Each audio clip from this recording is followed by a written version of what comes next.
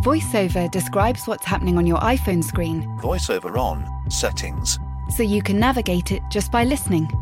books, contacts, calendar, double tap to open. Breakfast with Anna from 10 to 11. And get on with your day. Accessibility. There's more to iPhone.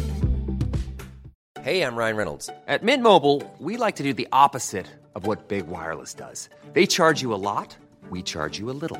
So naturally, when they announced they'd be raising their prices due to inflation, we decided to deflate our prices due to not hating you.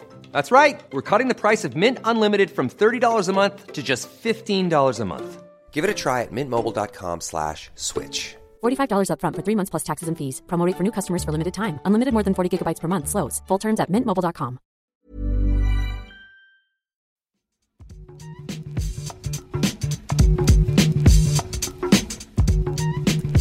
Hello and welcome to the Game Football Podcast from The Times. Today we're talking excuses as Pep Guardiola and Manchester City crash out of the Carabao Cup to leave all the other teams thinking, hey, we might win a trophy this season. That'd be exciting. We'll also be looking ahead to the best of the weekend's games, and make sure you stay with us for the second half of the show because we're going to be having an in-depth chat about all things modern coaching and also the assistant manager. Are they really the genius behind the managerial success? Joining me, Tom Clark, for all of that, we've got Chief Correspondent for The Times and Sunday Times, Martin Samuel, Football Correspondent for the Sunday Times, Johnny Northcroft, and a former footballer who once scored direct from a corner for Chesterfield against Mansfield in 2007 in a 3-1 win, the one and only Gregor Robertson. You got a new gag. There you go. Get that one quite good. Going to have to go through your entire career trajectory to do a new one every single episode. Could you'll do some digging then? Yeah, exactly. Windy day or vicious in-swinger? What was it? It was a vicious in-swinger. Vicious near in-swinger. post, cut the keeper out. Fantastic. Did you mean it? No, I mean just I'll put plenty of swaz on it, as they say, you know. Did you put your hand up in that sort of corner? Yeah, yeah, celebrated wildly. No, before you took it, did you Oh. this one's going in the straight post top corner. Yeah, I can't That remember. It's a signal. long time ago. Well, a big moment for Gregor Robertson and a big moment for Newcastle last night, beating Manchester City, and they were good value for that win. We'll come to them shortly, but we wanted to use their win to talk about excuses. Pep Guardiola, before the match, giving his Manchester City team excuses for their defeat by talking about their travel arrangements and having to get a coach home after the game. Martin, when we were planning the show and talking about the Carabao Cup, this was something that stood out to you as the psychology of the excuse, the managerial excuse. And you had some interesting views on Pep Guardiola and his tactics for this match. Well, not so much his tactics for the match. I don't understand, and I'm not about to lecture Pep Guardiola on how to manage a football team, but I don't understand why any manager gives players an excuse to fail. The thing about the coach, I mean, for starters, with going to an away match by coach, it does make you wonder how Liverpool did it for all those years, and you know, using 14 players in one season, and no one got planes in those days, and you know, and the games were hard, and it was a 22 team top division and everything. I can't see much difference in the time either. I mean, by the time you've got a coach to the airport and sat around on the tarmac and taxied and loaded and everything, and then the same at the other end, I can't see there's going to be much more than an hour in it in terms of just walking out of St James's Park, jumping on the coach, and it's not as if they're on a National Express, you know, squeezed in like sardines. We've all been there. Great fun, those. You see these coaches that the teams have got. I mean, they're fantastic. So I don't understand why anyone did it. And what I was saying earlier, what I said earlier is that I know I've mentioned this guy's name a lot, but he was an extraordinarily smart guy. And Terry Venables with England, 1994, took over England, and there was a lot of fuss about chips. Quite right too. There should always be a fuss about chips. Players wanting chips at lunch. Usually it's the condiments, though, isn't it? Yeah, usually ketchup and everything like that. Usually, but this was about chips, and chips had been banned, and no one was happy.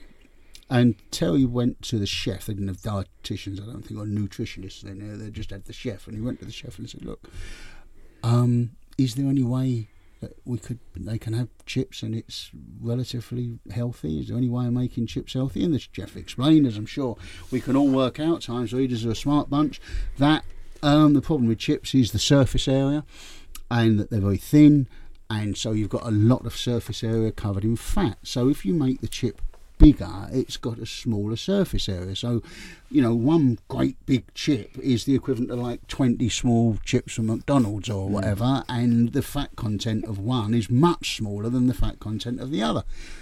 So Terry said, well, so you could do big chips, like very big chips, and they'd still be chips and they'd have less fat content. He said, oh yeah, I could do that. And so that's what they did.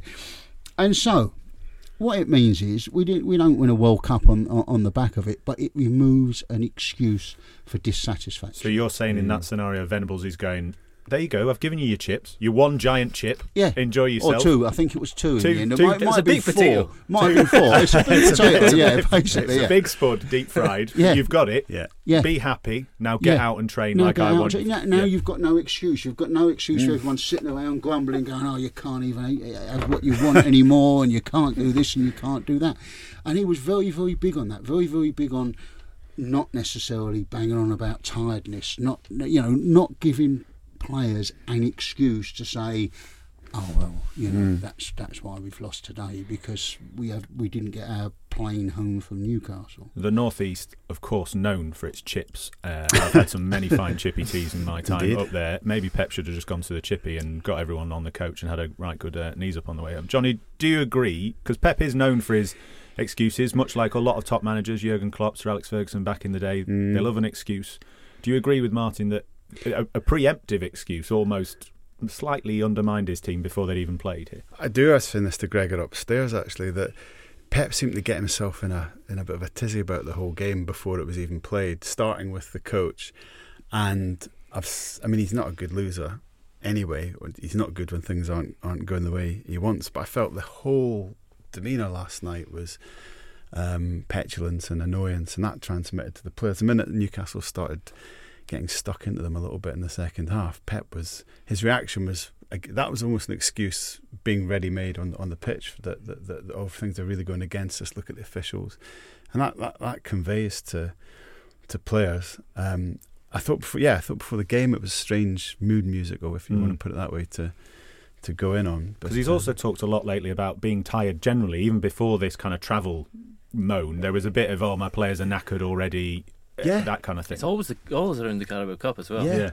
You want everyone to break out the small violins, saying that they've not got, the players are exhausted, we've not got enough players for this. When you could easily just delve into your fantastically equipped academy and squad. Yeah. But surely tiredness doesn't even come into it at this stage in the season, does it? End of September, you should be about as fresh as you can be. Yeah, I mean, look. The season is it seems to never end now, in fairness, in modern football. But I completely agree. I think it is a kind of, the psychology before the game was strange. And I said to you before, I remember a manager of mine, Mick Hartford, saying around a heavy kind of festive period of fixtures, when we were tired, when he said before indicated his kind of pre-match team talk, I don't believe in tiredness. He said it's all in the mind. And everyone was like, hang on a minute, so I better not look like I'm tired. So, it's a small thing. We're not, it's only a fractional thing, and I think probably the team they put out and the way that they played was obviously far more important. But psychology plays a part in football, there's no question about that. I don't think physical tiredness is a thing anymore at the top level. I think they're too fit. The squads are too big, sports science is too good. I think we saw that in COVID, actually, where I wrote, and I think others wrote, articles saying, the players will never be able to cope with this workload. We're going to see intensity dropping. And actually the numbers showed that we didn't see intensity dropping at all, even though they had this crazy sort of crammed in season. But I do think mental tiredness is a thing, to be fair. I think that's where it affects players. But that's where, if you tell them already before a match that they maybe shouldn't be there, then that's not going to freshen their minds to play, is it? Frank Lampard always said that when, I don't know if I've said this on here before, that when Chelsea were at their absolute peak under Jose Mourinho, that era Chelsea, that if they'd have played at 12:30 on Saturday and they'd have come off at 2:30, having won, as they usually won, and someone had said, you need to go again at 5:30 this evening. We've slipped a fixture in and it's the 5:30. He said, you would have gone, yeah, because we were winning. He said, and you just don't feel tired when you're winning. So, particularly with Manchester City at the moment, who can't lose a game, it seems, until last night, you do wonder, how tired they actually felt, or whether those guys could just go, we'll go, we'll keep going, keep going. Klopp does it as well. He banged on about those lunchtime kickoffs on a Saturday. They won recently, didn't they? That broke a spell of 12 after an awful first half. But I think by talking so much about the schedule should be changed, we don't like these lunchtime kickoffs, that must have got into the players. The one thing I'd be slightly kind of wary about is how much players actually go away and listen to forensically what Klopp says or Pep says in the media. I mean, we obviously do, but you would say that probably the things that he's saying are going to be reflected in what he says to them in the change room as well. So you didn't listen to much your manager's press conference particularly closely. It was more what he said to you in the changing room when you were playing. Certainly more. Yeah. I mean, there'd be times where you couldn't avoid it, but when he slagged you off in the back page. Well, you definitely avoid those ones. Yeah. I do know that. I know the United players in Fergie's day used to be glued to that TV. On that post-match interview, the dressing room would be silent and they'd be watching. What is he going to say? But he always said the same. A few of them that have spoken to me about it. He actually did. He was very consistent. He would say the same thing to them in the dressing room, usually beforehand, that he would say on TV, but they were still waiting for that moment of what's he going to tell the wider world. It's an interesting point about the competition in general, because obviously teams like Mansfield, Port Vale through to the next round, they'll be playing with much smaller squads. I've got my excuses ready for why Martin's mighty West Ham beat my Lincoln City last night. We didn't have a striker, we had to play the same team that we played at the weekend, so that's the only reason you got past us 1-0. Tom's got a lot more invested in this than I have. in the supposed banter with rivalry that we're meant to have about Lincoln versus West Ham. Trust me. Honestly, he wins one European trophy and he forgets his roots, honestly, down in the Football League. World Cup. Anyway, don't start on that World Cup nonsense again. I wasn't even born, I don't believe it. But on the idea of rotation and things, coming back to Newcastle and City, obviously Eddie Howe did make changes himself. I mean, I kind of I wondered whether he would go really strong team, obviously after the weekend's huge win. Pep makes changes as well. What does it say about Howe then, that he's kind of got this group of players, Jamal Lascelles, Paul Dummett, Matt Targett, Lewis Hall playing on the left? What does it say about him and his management of that group in terms of looking at it and looking at this competition and looking at the season after 0-0 against AC Milan, 8-0 to then go and beat Manchester City? Johnny? Yeah, I mean, he's managing that group really impressively, and this is like new territory for Eddie Howe, because he worked at Bournemouth obviously for most of his career with that classic small squad, small club where you can be the king of it all and you can have a tight leash on pretty much every player, and he invests in one-on-one sessions, so that's part of his coaching, and give that personal touch. Now this is the first time he's been in European competition, that he's had this bigger, fatter squad. And looking at the performance of Livramento, for example, it's just fantastic. But also looking at Anthony Gordon and his impact when he comes on, that shows they were all in the right place in terms of mindset for that match. And that's Tonali got some useful minutes, and so far you'd say Eddie Howe's managing this different challenge really, really well. And the cup becomes a useful tool for you when you're in a good moment, because it is that opportunity to I guess push the rest of the squad on. So Livramento plays like he does, that pushes on Kieran Trippier, that pushes on everybody when you can see the replacement doing so well, and he wouldn't have been able to give him those minutes without the cup. Having said that though, they were poor in the first half, very passive, and the changes, and as we discussed earlier, Johnny, probably a bit of a rocket at half time. But that's what I mean, that reaction to having made those changes, make more changes, recognise it, bring on star players. That's again a big factor, isn't it, in managing a squad? Yeah, but also just to kind of reminding them what makes them good, what's made them a success, what's brought them this far, which is getting in their faces, getting in the opposition's faces, pressing high, being relentless. You saw Isaac celebrating, blocking a forward pass in the corner and getting the crowd going. Anthony Gordon, I wasn't entirely sure about We hadn't seen enough of him No. when he arrived there. But his stature's growing. He's a big player. He's a game changer, and he's got a bit of edge about him as well. He smashed Kovacic, I think it was, in the touchline. He lays down markers in games all the time, and he's becoming a really big player for them. The goal comes through intensity. They flood the box. They overwhelm Rico Lewis. Too many bodies in there. And I think the other thing with Newcastle is that I think they've done a very good job of convincing everybody that they're a lot weaker and more impoverished. And it's all about we can't spend a lot of money, and we've got to comply with financial, which they are, and I absolutely get that. This is a really good squad. This has got a lot of strength in depth. When you look at some of the teams this season, and I'm talking about the elite teams, the ones that wanted to form a Super League and all of those teams, and you look at their bench, and you look at Newcastle's bench is better.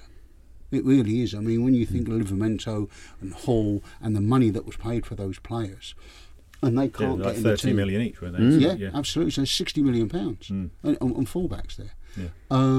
And it's a strong, they're alternating Isaac and Callum Wilson, who would be centre forward at a lot of clubs. A lot of clubs would get into a lot of teams. And at the same time, Eddie, because he's Eddie, and I think he's got a fairly, everyone has bought into it up there as well, and so they're writing it and his master's voice, and he says, we haven't got the same sort of squad, we haven't spent the money. Everyone goes, no, this is, and you're looking at it thinking, no, this club's going places. I mean, it's a surprise they got there as quickly as they did into that top four. But when you look at that squad, it's not a surprise that that's a top four squad. No. It really isn't, because they've got... Financial backing helps a little bit. Financial backing always helps. We have to put that asterisk next to it. Someone has to. A good coach always helps, and good players help. Yeah. And they've got good players. Yeah, definitely. No doubt. Johnny, you mentioned there about the cup competitions being a good thing for a team in form. Yeah. It can also be a good thing for a team out of form. Chelsea, they finally scored. They finally won a game. Yeah. Gregor, you must be delighted, having been at Stamford Bridge and casting aspersions over their chances in front of goal. Yeah, delighted for Jackson, because whatever people have said about him, he works so hard.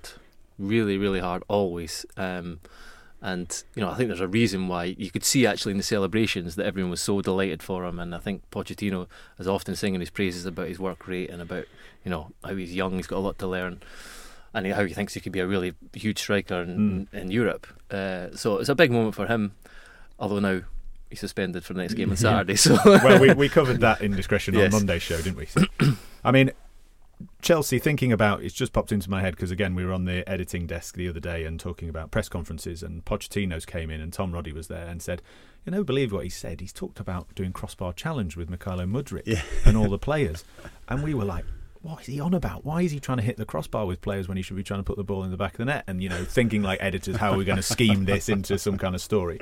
But actually, was that a bit of clever Fergie-esque distraction tactics, do we think, Johnny, maybe, to get people talking after another defeat at the weekend, going into a cup game, get us journalists and editors talking about something a bit of nonsense, crossbar challenge, and he should be better than me.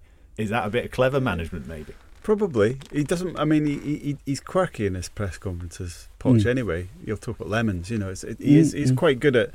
He's quite good at sort of throwing you that way. But I thought that was nice. Actually, I thought it humanised things quite well, and it actually gave him the opportunity to sort of pump up Mudryk a little bit anyway, because he was able to then use that to get the message out. This guy doesn't know how good he is. He needs to believe in how good he is. Would he want that message out though?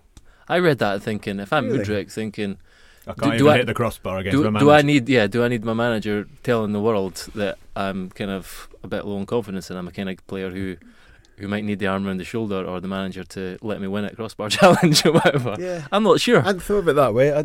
I mean, I guess he's also teed it up for the next time he has a shot clean through on goal and he hits the crossbar. I tell you what, me and James will be doing straight away with the headline. Try aim at the net. Yeah. What it made me think, I think I'm about the same age as Poch, and one of the things that goes as an athlete, you'll find this, Tom, when you sort of get into a more middle stage of life. Thanks for ever considering me an athlete, by the way, given that I'm sat next to a former footballer. But anyway, carry on. Well, Gregor might be finding this out, but you start to lose your ability to ping a ball. So if Poch can still hit a crossbar, wow, that's pretty good going. I don't think I can get off the ground anymore. Yeah, Martin, on those comments then, and on Pochettino, and on this result for Chelsea.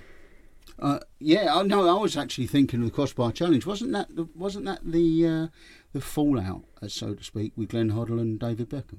Wasn't that the skill? Something like that, wasn't it? It was. Yeah. You're obviously not good enough to do that skill, because it was Glenn's party piece. Was it? That he could hit the crossbar. Yeah. He could hit the crossbar, at will almost.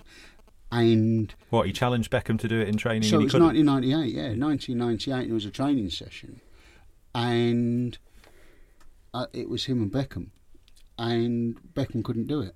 Beckham couldn't get it. He couldn't do it. I mean, why would you want to hit the crossbar? I've never quite understood it. But anyway, he couldn't do it. And that was, Glenn Hoddle's very dismissive. You're obviously not good enough to do that skill. Which was the beginning of this sort of wedge beginning to form between him and the players, because people like David Beckham. Interesting. And there's a lot of Manchester United players in the team, and they thought that Glenn Hoddle had embarrassed him. Interesting. In front of everybody. And that was the beginning of it beginning to start to unravel, and then he leaves him out, and then he leaves Michael Owen out, and then he has to bring him back, and everything like that. Well, hopefully that doesn't happen with Mykhailo Mudryk. Gregor, any good at hitting the crossbar? Good at scoring from corners? Any good at hitting the crossbar? It was alright. I had Soccer AM in a couple of times at a couple of clubs to do that, and I never hit it. I was close, but I never hit it. I can envisage a game podcast live where we get some listeners on against Gregor and Tony Cascarino and see if they can hit the crossbar. Moving on to other clubs who were grateful for a win. Manchester United beating Crystal Palace. The trademark goal for Anthony Martial at this time of the year. So he'll start the pieces. Is this going to be his run, and then he'll get injured and miss the next couple of games? But a big win for Erik ten Hag. Johnny? Big win. Garnacho scoring was good for him. I think the story was Amrabat getting his minutes on the pitch and looking pretty good at left back. And we've talked about him last week. I think he does have a lot of personality, and it's what that team needs at the moment. I did see them at Burnley at the weekend, and it was better. It was a step forward for them, but they still played like the smaller team against a team just promoted who dominated possession and territory for a lot of the game. So I came away from that thinking there's this, United maybe turned the corner, but there's a long way to go. So careful on the turning the corner thing. We've been here again. Well, their history is that they're just capable of turning back, aren't they? But that was another step forward, I think. And I think they need more than just Casemiro in terms of personality. So I think Amrabat's got a real potential. But left back, it makes sense at the moment, playing inverted and coming in and using his passing range in the middle. That might be something in Luke Shaw's absence that we could see more of. It is interesting though that he ends up there having everyone and Manchester United fans crying out for that second midfielder alongside Casemiro, and then Ten Hag sticks him in at left back. It does show that absence of Luke Shaw is a massive miss for them, doesn't it? Yeah, because Luke Shaw was one of the most, if not the most improved player last season. I mean, and from coming from a high base, but he was fantastic for a lot of the season, and in a creative role, not just the defensive, but really what he did getting forward, coming inside, and then allowing Rashford the sort of space, making the space for Rashford to attack was really important. So, and you're not going to get that on the right from Wan-Bissaka. So.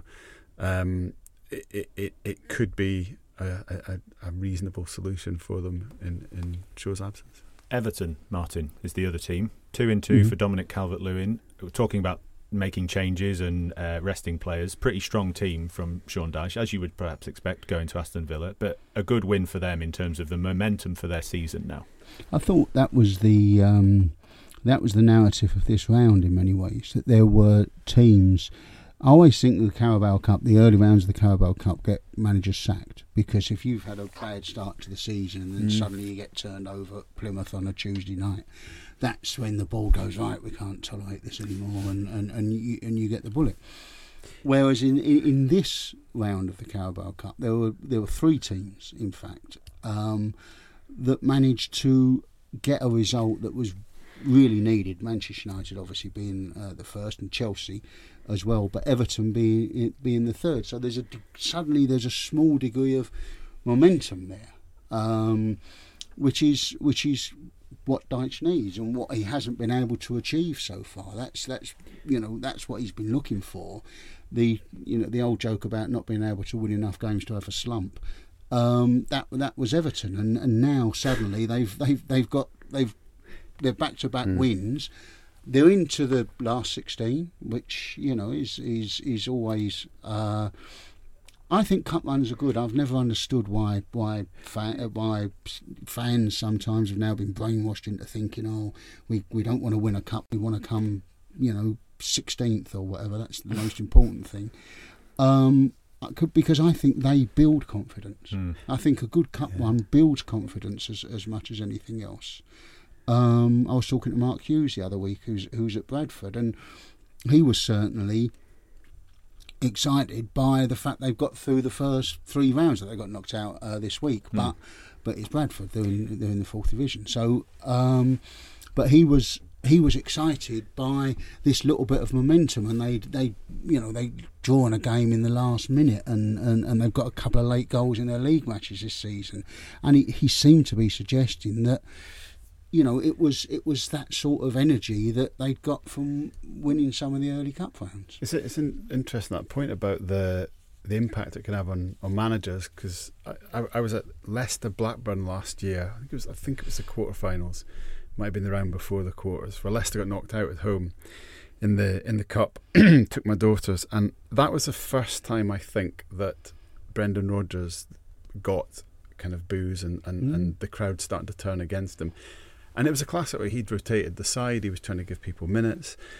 Maybe underestimated how good Blackburn were going to be. Went out at home, but what became clear was the difference between how much the fans had invested in that game. They turned up Wednesday night, I think, in December, and to be sort of disappointed in that way, the fury started to come out in Rodgers, and I think that's the balancing act for managers who are rotating.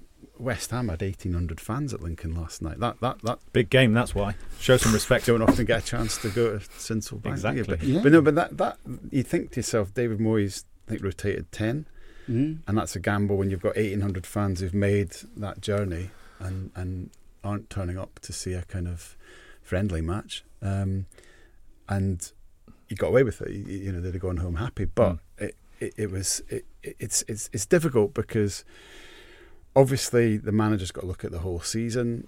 We know why they rotate, but it's still a competition. Luton,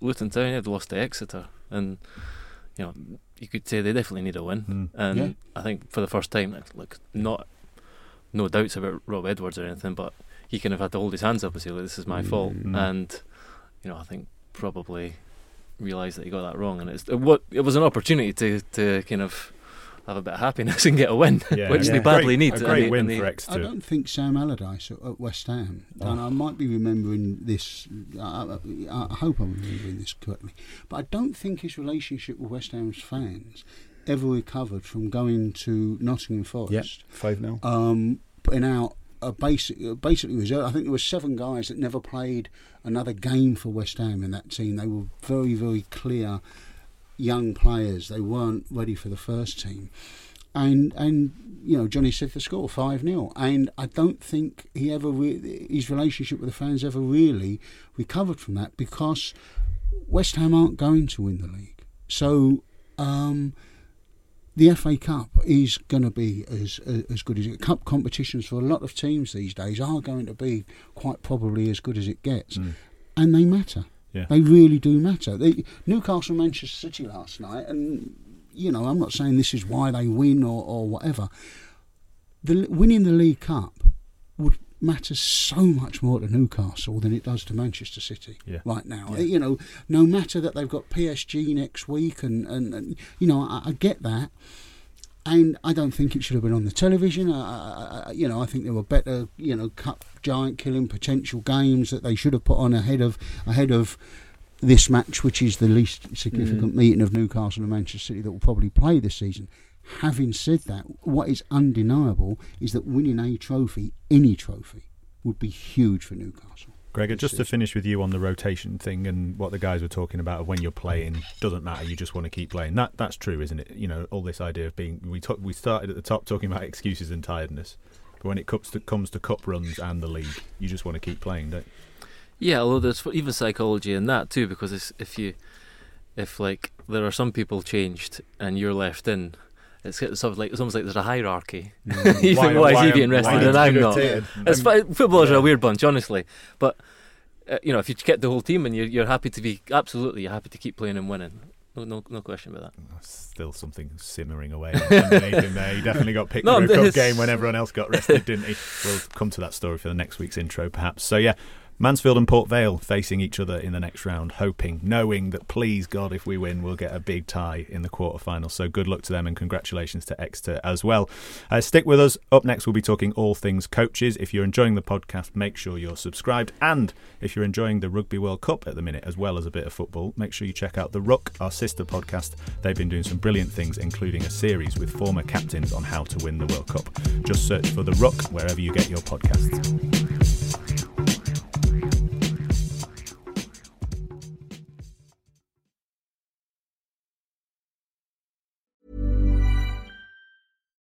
VoiceOver describes what's happening on your iPhone screen, VoiceOver on, settings, so you can navigate it just by listening.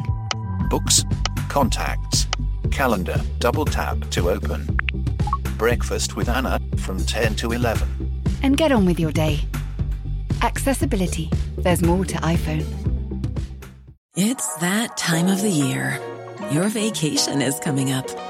You can already hear the beach waves, feel the warm breeze, relax, and think about work. You really, really want it all to work out while you're away. Monday.com gives you and the team that peace of mind. When all work is on one platform and everyone's in sync, things just flow. Wherever you are, tap the banner to go to Monday.com. Hey, I'm Ryan Reynolds. Recently, I asked Mint Mobile's legal team if big wireless companies are allowed to raise prices due to inflation. They said yes. And then when I asked if raising prices technically violates those onerous 2-year contracts, they said, "What the f*** are you talking about, you insane Hollywood ass?" So to recap, we're cutting the price of Mint Unlimited from $30 a month to just $15 a month. Give it a try at mintmobile.com/switch. $45 up front for 3 months plus taxes and fees. Promo rate for new customers for limited time. Unlimited more than 40 gigabytes per month. Slows full terms at mintmobile.com.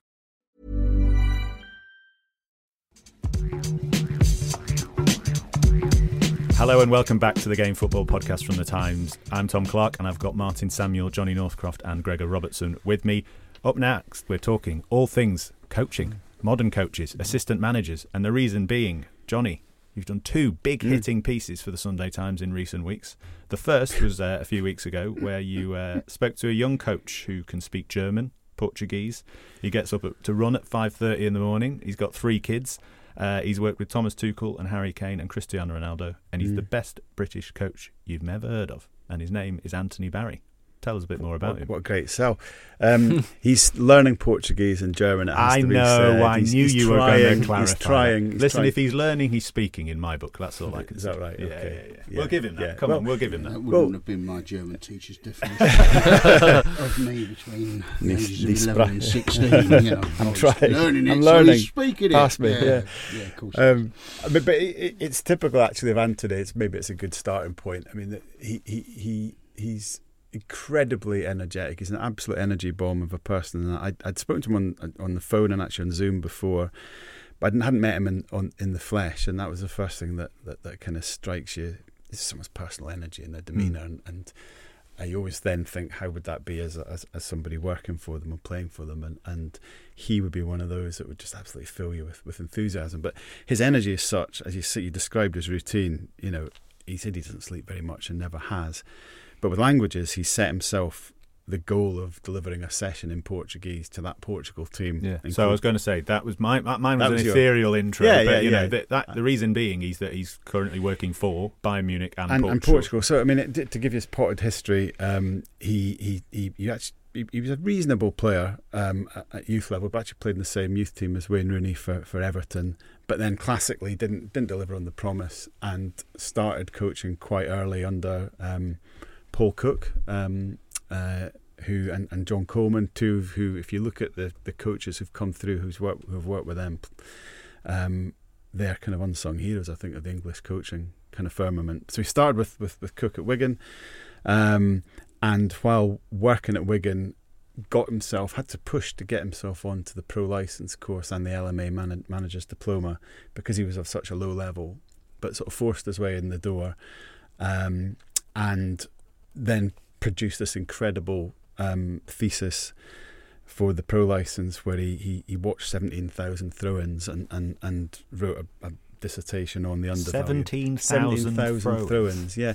Well, his kind of he said he had a gut instinct that the old-fashioned way of chuck it down the line and sort of see what if Gregor used to do. Yeah, not very far either. I was coached the same way, and it's maybe.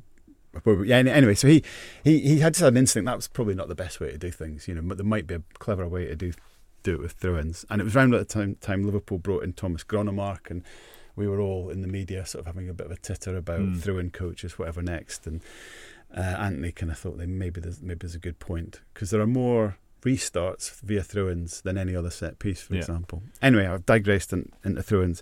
He found there was a big correlation between teams that can keep possession from a throw-in and league success, and teams that just sort of chuck it down the line. And that was one of his findings. Became published. He was a star pupil of the pro licence, and it was quite a good cohort. Michael Carrick, Kolo Touré, Frank Lampard, and off the back of that, Frank brought him into Chelsea. As initially set pieces were his kind of thing, and Chelsea had an impact too, didn't he? Massive impact. Chelsea's set pieces just completely turned around. He then started working with Ireland, with Stephen Kenny, who he didn't know at all, but Kenny brought him in. He did set pieces with Ireland, and he did defensive structure, and again Ireland's results sort of turned around. And then since then he's had a kind of a dual career where he's been a national team assistant and he's been a club assistant. He went from Ireland to Belgium with Roberto Martinez, and then with Martinez to Portugal. It's quite striking that the people who meet him and work with him then take him on. Because that's also what happened with Tuchel, right? From Chelsea to Bayern. He was the last he was the one remnant of Frank's staff that Tuchel kept on. Not that Tuchel looked at the other ones and didn't want them, but they left with Frank, and Anthony decided to see if Tuchel wanted them, and they just hit it off. They really, really hit it off. I think Tuchel's a very energetic and kind of bloke that's just full of thoughts and ideas. And Bayern paid a 7-figure sum for him, right? In terms of like not a transfer, but in terms of compensation. No, they paid about £1 million for him, and that might be unprecedented in terms of Chelsea probably subsequently given Brighton $20 million for someone we don't even know. But Bayern paid a lot of money to get him, and Tuchel's brought him not just as what part of the staff, but as his proper number two, and he fulfills that role for Portugal now. But I think we're going to get on to talk about the role of the number two. What's fascinating is how much power in the modern game, or how much responsibility in the modern game a lot of number twos are given. I think because management and coaching has become such an enormous job. Yeah. And it's different, but it depends on which manager you're working with. So at Bayern, Anthony's job with Tuchel's to really be his kind of mirror, really. I think they work very closely together on the attacking side of the game, but also on things like recruitment and devising game strategy. Whereas with Portugal, it's more to do with he's got more of a Martinez just tells him to organise training. You devise the training plans, you set it all up, kind of thing. And Martinez takes more of that kind of managerial role, as it were. And he does a lot of one-to-one work with the players. So him and Ronaldo have seem to have hit it off quite well, and him and Harry Kane, obviously, and so on. But he was in your piece. He told a great story about Ronaldo, didn't he? In terms of the preparations and the fact that they were on a journey back from a game, and everyone was sleeping or something. And they were flying to Iceland, and it was. He said it was just a normal plane. Portuguese FA hadn't chartered anything fancy. It was just a normal plane, and it was a nighttime flight as well. So Anthony got up to go and use the toilet, and he walked down the aisle of the plane, and all the players are on their iPads watching films or whatever.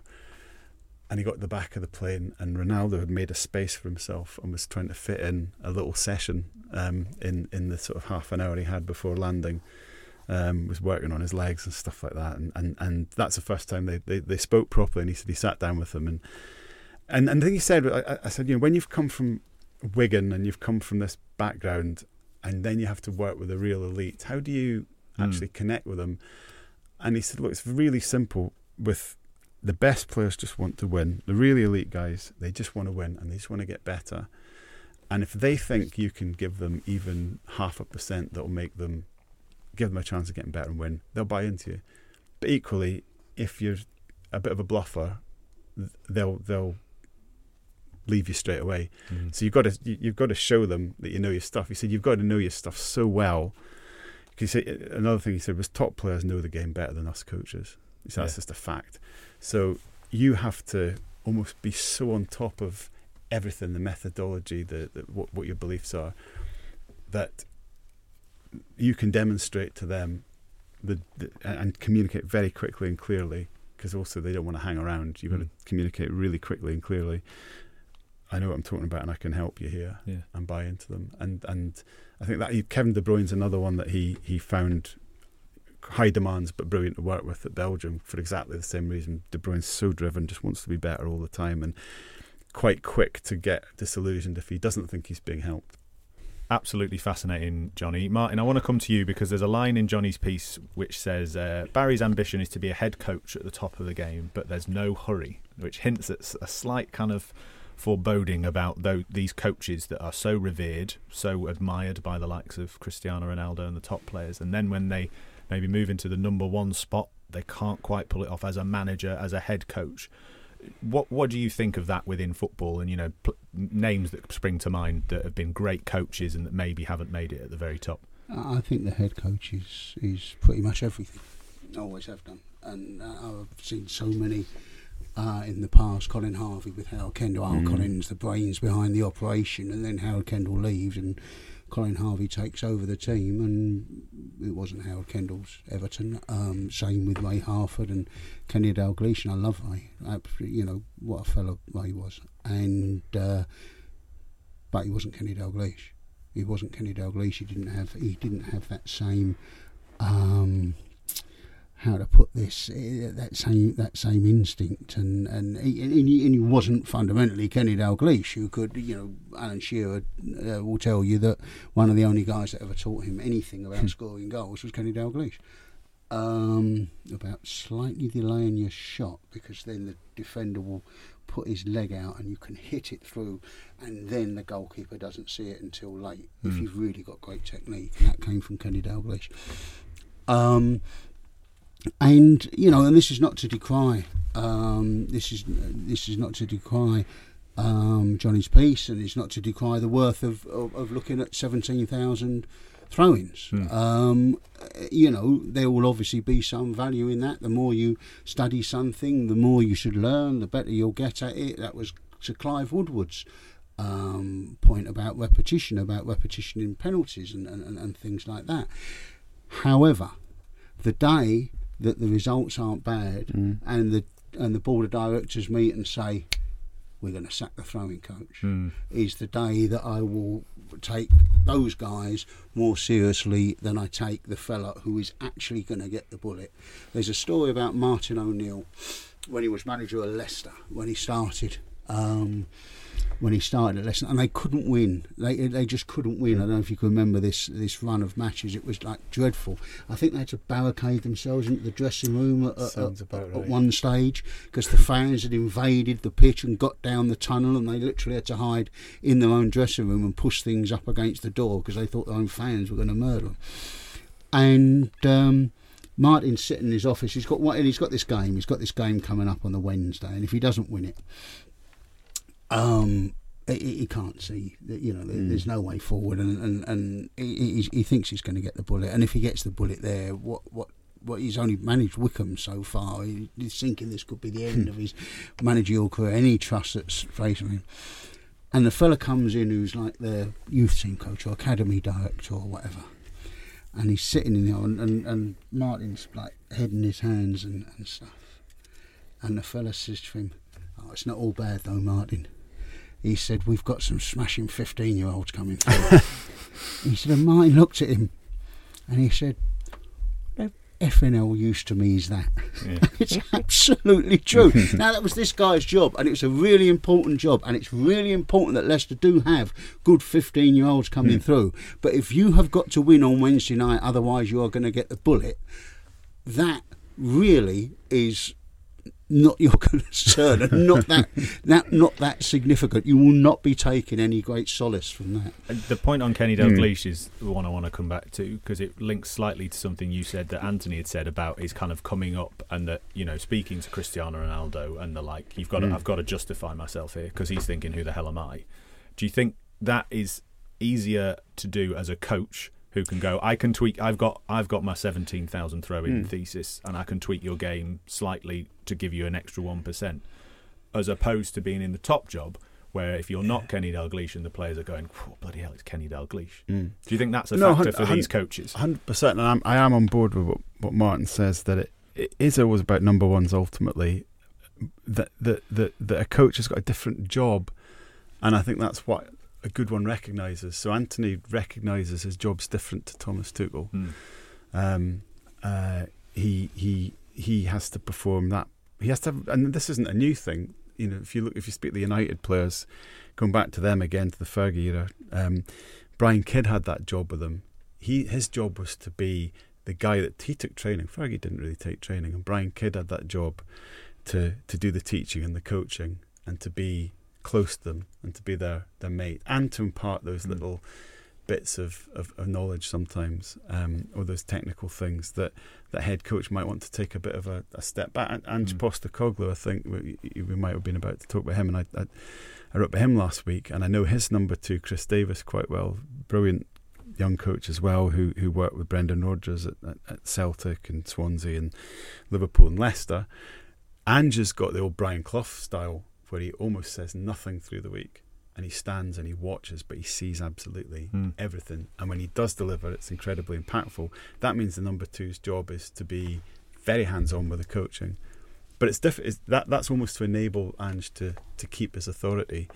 I think different head coaches want to do it in different managers want to do it in different ways, and the number two's got to be appropriate to that style of managing.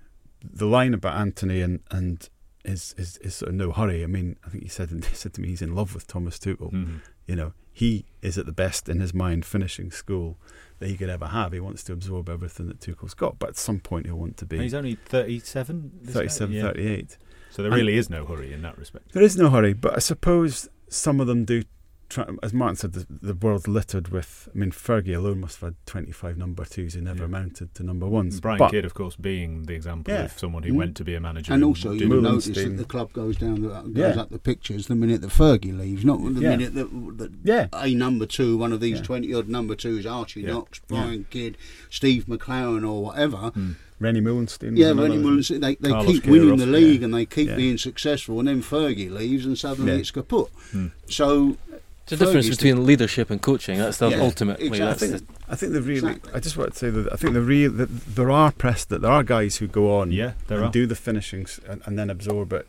You know, Arteta is a glaring example at the moment, of course, of somebody that probably stayed for just long enough with Guardiola, but then has been very much his own man. But I think Capello did it with Saki, didn't he, in Milan back in the day? Walter Smith. Mourinho did it for a long time. Mourinho, of course, was Van Gaal's number two. So it's possible to make that jump, but I think the key is not to have the humility and not to think it's you and not the head coach, but also to time it. We'll come back to Chris Davis. Paul Clement, another great example. Paul Clement, Carlo Ancelotti, and various people, and Carlo taking him all around Europe. And we're thinking, God, this guy's going to be amazing. When he eventually emerges from Carlo Ancelotti's shadow, Paul Clement is going to rock the coaching world. And I think he's unlucky. But that's another conversation. It could well be. Gregor, there's a lot of unlucky fellas. Absolutely. There really are. And he could be one of them. We'll come back to Chris Davis, Johnny, because I want to talk about that piece separately in its own right. But Gregor, a couple of points on this. You did one of your coaching badges with Anthony Barry, right? Did my UEFA B licence with him. Yeah, we were both kind of, you know, as you say, he's about 38, I'm 39, we were roughly the same age. I played against him in League One a few times. He had a proper, Johnny skirted over he had a career. He played for there were lower league teams, Accrington Stanley, Yeovil, Chester, I think, Fleetwood. Sometimes it was the high-paying teams in the National League and stuff. Yeah. So he had a career, and I think, as Johnny said, when he was maybe 27, 28, he started coaching. But on the UEFA B, there were two people who stood out to me, like immediately, and it was him and Laura Bassett. How many people are in that pool then when you're doing it? Is it as small? Is it 5, 6, or is it like huge? 20, 30 maybe. Right.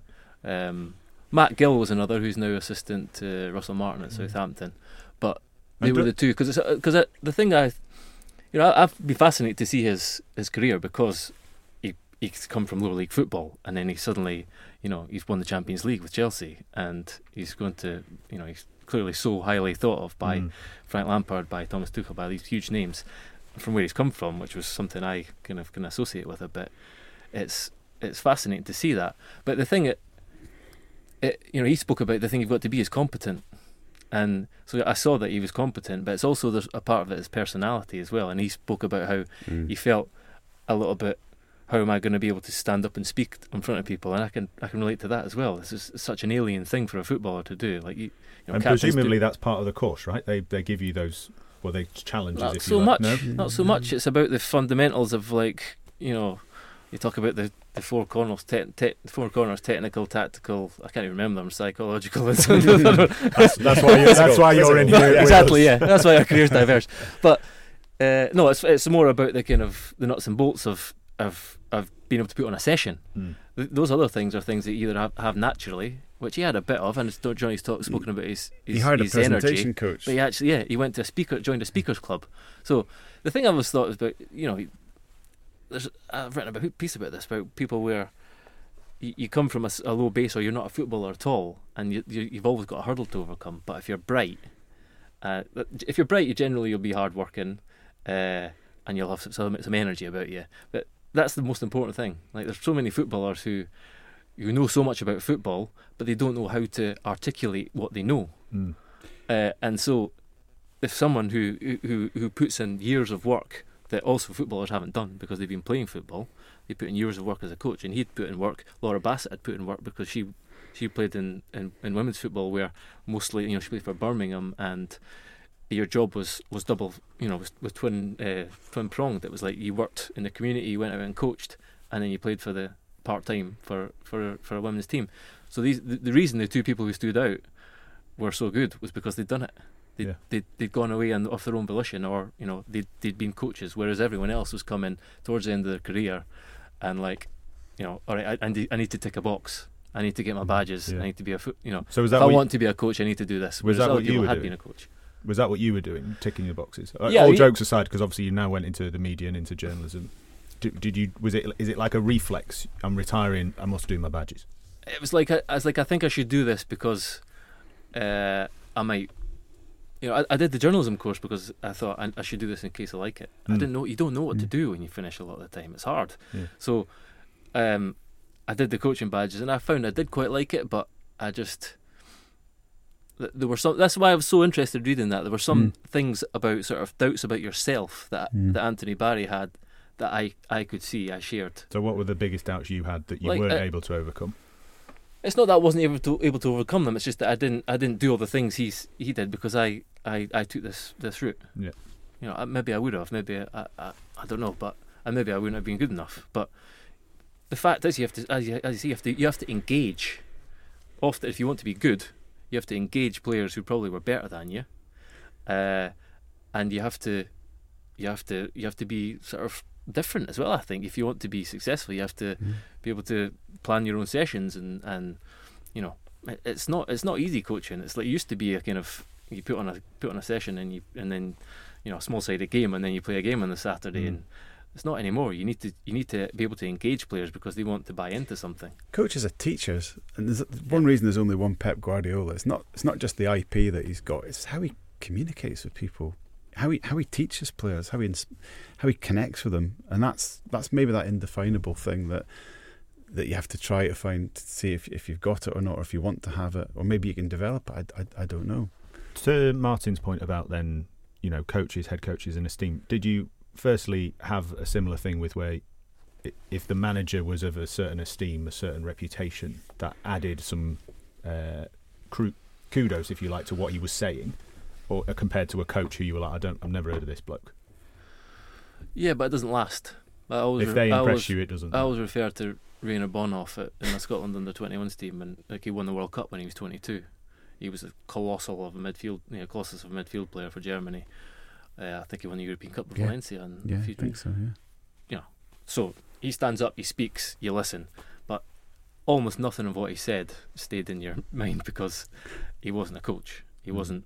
He just wasn't very good, to be brutally honest. And like, he's not been a coach. He didn't stay in that line of work long. I think he went into kind of a directorial role at one of his clubs in Germany. So that's one example. And then I often the chemistry is the other thing. The other one I would refer to is Chris Wilder and Alan Knill, who took Sheffield United from League One to the Premier League. They wowed the Premier League with these overlapping centre halves and stuff. That was Alan Knill. Everyone, you say, oh, Chris Wilder. No, that was Alan Knill, absolutely. And their dynamic was shifted earlier in their career. Alan Knill had been the manager, really, and Chris Wilder was his assistant at Bury. But their personalities, again, it comes back to personality and leadership. Their personalities absolutely suit the way it is now. Not only because Wilder's a really good coach, Alan Knill's a really good coach, but because Wilder is kind of a leader and he's intense and he's really like demanding and sometimes a little bit scary. Alan Knill didn't really have that, but he's really smart, and he did all the stuff about analysing set pieces and watching obscure football to see if you could find a little edge. Moscow do that. Spartak Moscow do that against Blackburn.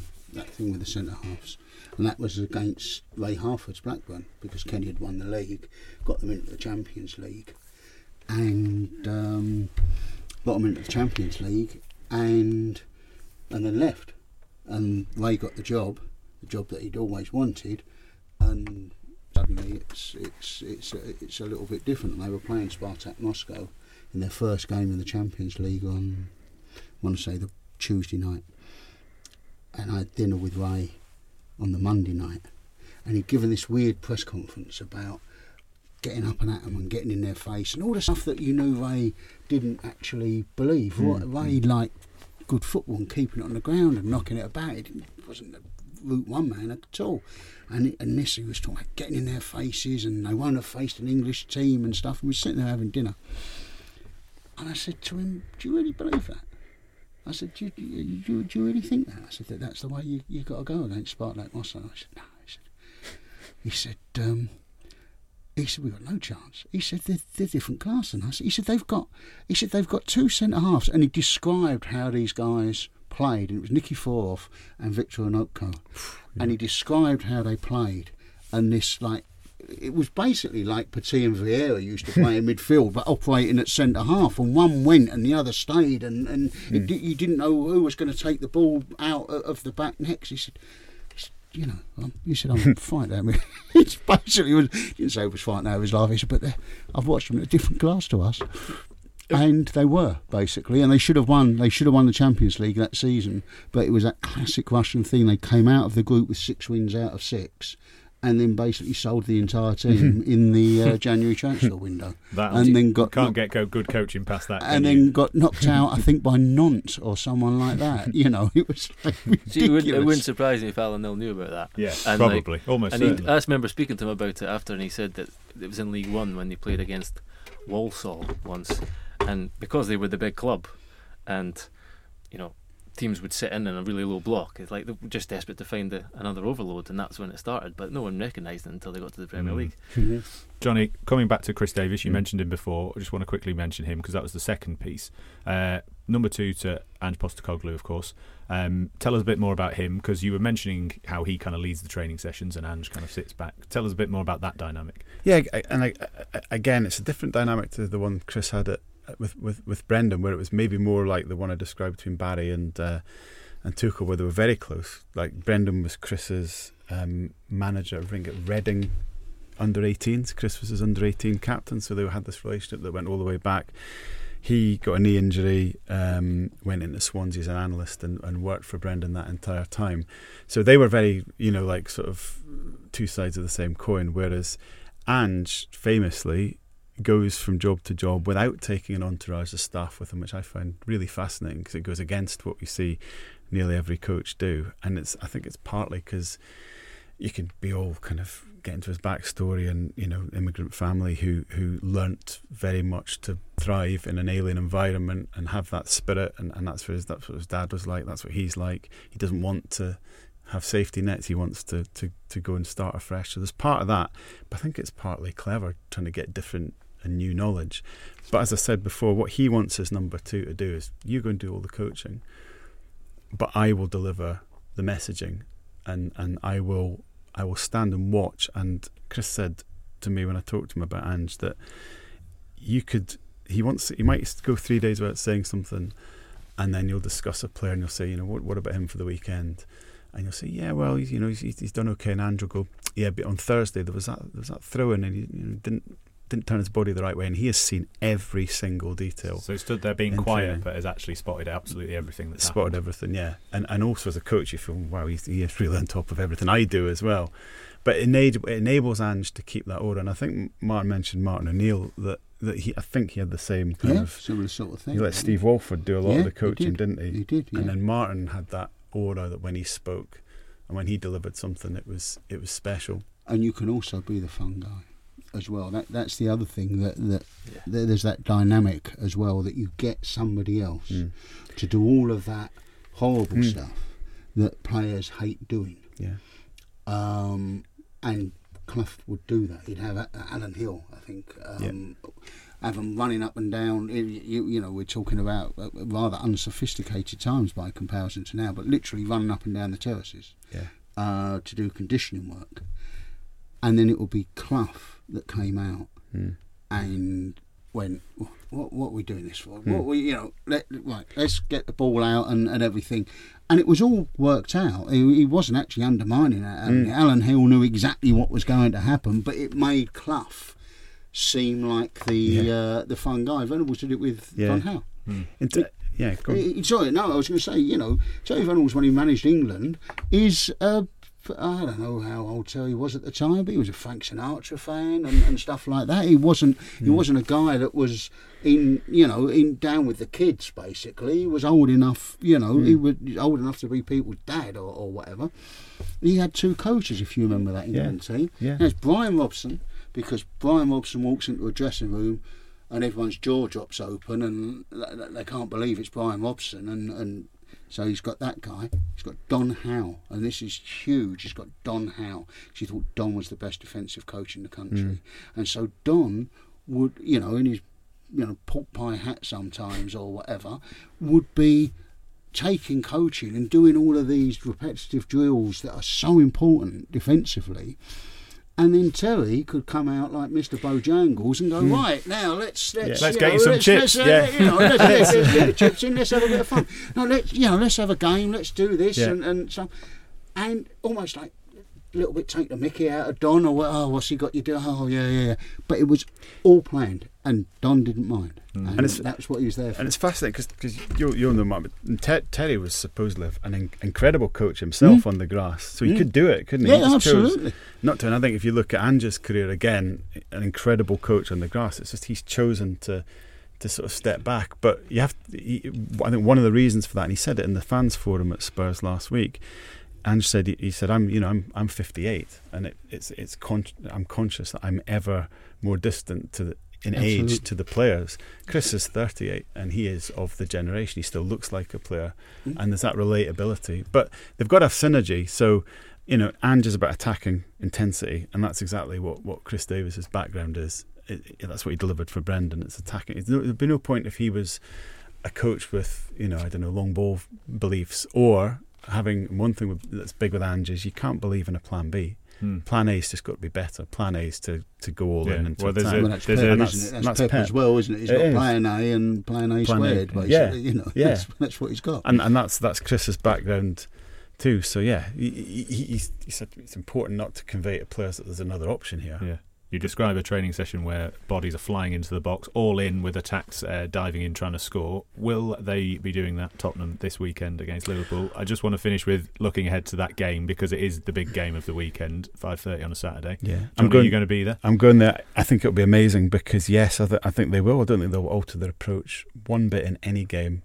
But we know Liverpool barely do as well. And Ange is probably a hybrid between Pep and Klopp. You know, he's got some of the Pep ideas about possession play and working out overloads, but when it comes to attacking, believes in a lot more in chaos than structure, and partly because he thinks Pep's best in the world at that, so there's no point trying to do it. I've got to try and do something different. But yeah, I think him and Klopp is both at the top end of the pitch, very similar, and it will be a super intense game, I think. Martin, excited about this one? Yeah, absolutely. Very good game. No, it's very interesting because you've got two teams, as you say, with quite similar styles and a quite similar sense of abandon at times in the way they play. So it is going to come down to who's got the best players. And that's what makes it very interesting because Tottenham, these tests keep getting put in front of Tottenham. Oh, well, we'll see how they go against Manchester United. And they beat Manchester United. And then it was see how they go against Arsenal. And they got a very valid point against Arsenal. And you know, if they'd have won it, it wouldn't have been a travesty of justice by any stretch of the imagination. And now it's Liverpool. And then if they beat Liverpool, then you've really got to take them seriously in terms of what they can achieve this season. Not that you don't take them seriously at the moment, but there's some results that are marquee results that are, you know, put a flag in that. And beating Liverpool. Liverpool haven't lost since April. Something like that. Haven't lost. It's early April. Early April. It's quite a long. It's quite a near enough 4 months they haven't lost. So that would be a very, very big result for Tottenham. Both teams love a comeback victory as well. They do. Yeah. No one's trying to get each no one's ever dead, first. are they? You know, no one's ever out of this. You know. I say this before every preview of a big match: 0-0 incoming. Gregor, you got a game this weekend? weekend? Yeah, you said that last week about Arsenal Tottenham. I was right about that, wasn't I? 2-2 draw, and you couldn't put a sheet of paper between the two of them. Gregor, you at a game? At one of the opening WSL fixtures. Yes, Chelsea v Spurs. The big one, big start to the Women's Super League season. Thanks for listening, everyone. Johnny Northcroft, Martin Samuel, Gregor Robertson, thanks for joining me. Make sure you're subscribed to The Times to get Johnny's On the Whistle match report from the Tottenham Hotspur Stadium and Martin's column as well for the Sunday Times. Make sure you're tuned in on Monday. We'll be assessing all the best action from the weekend. I'm off to find myself a giant chip. We'll see you soon.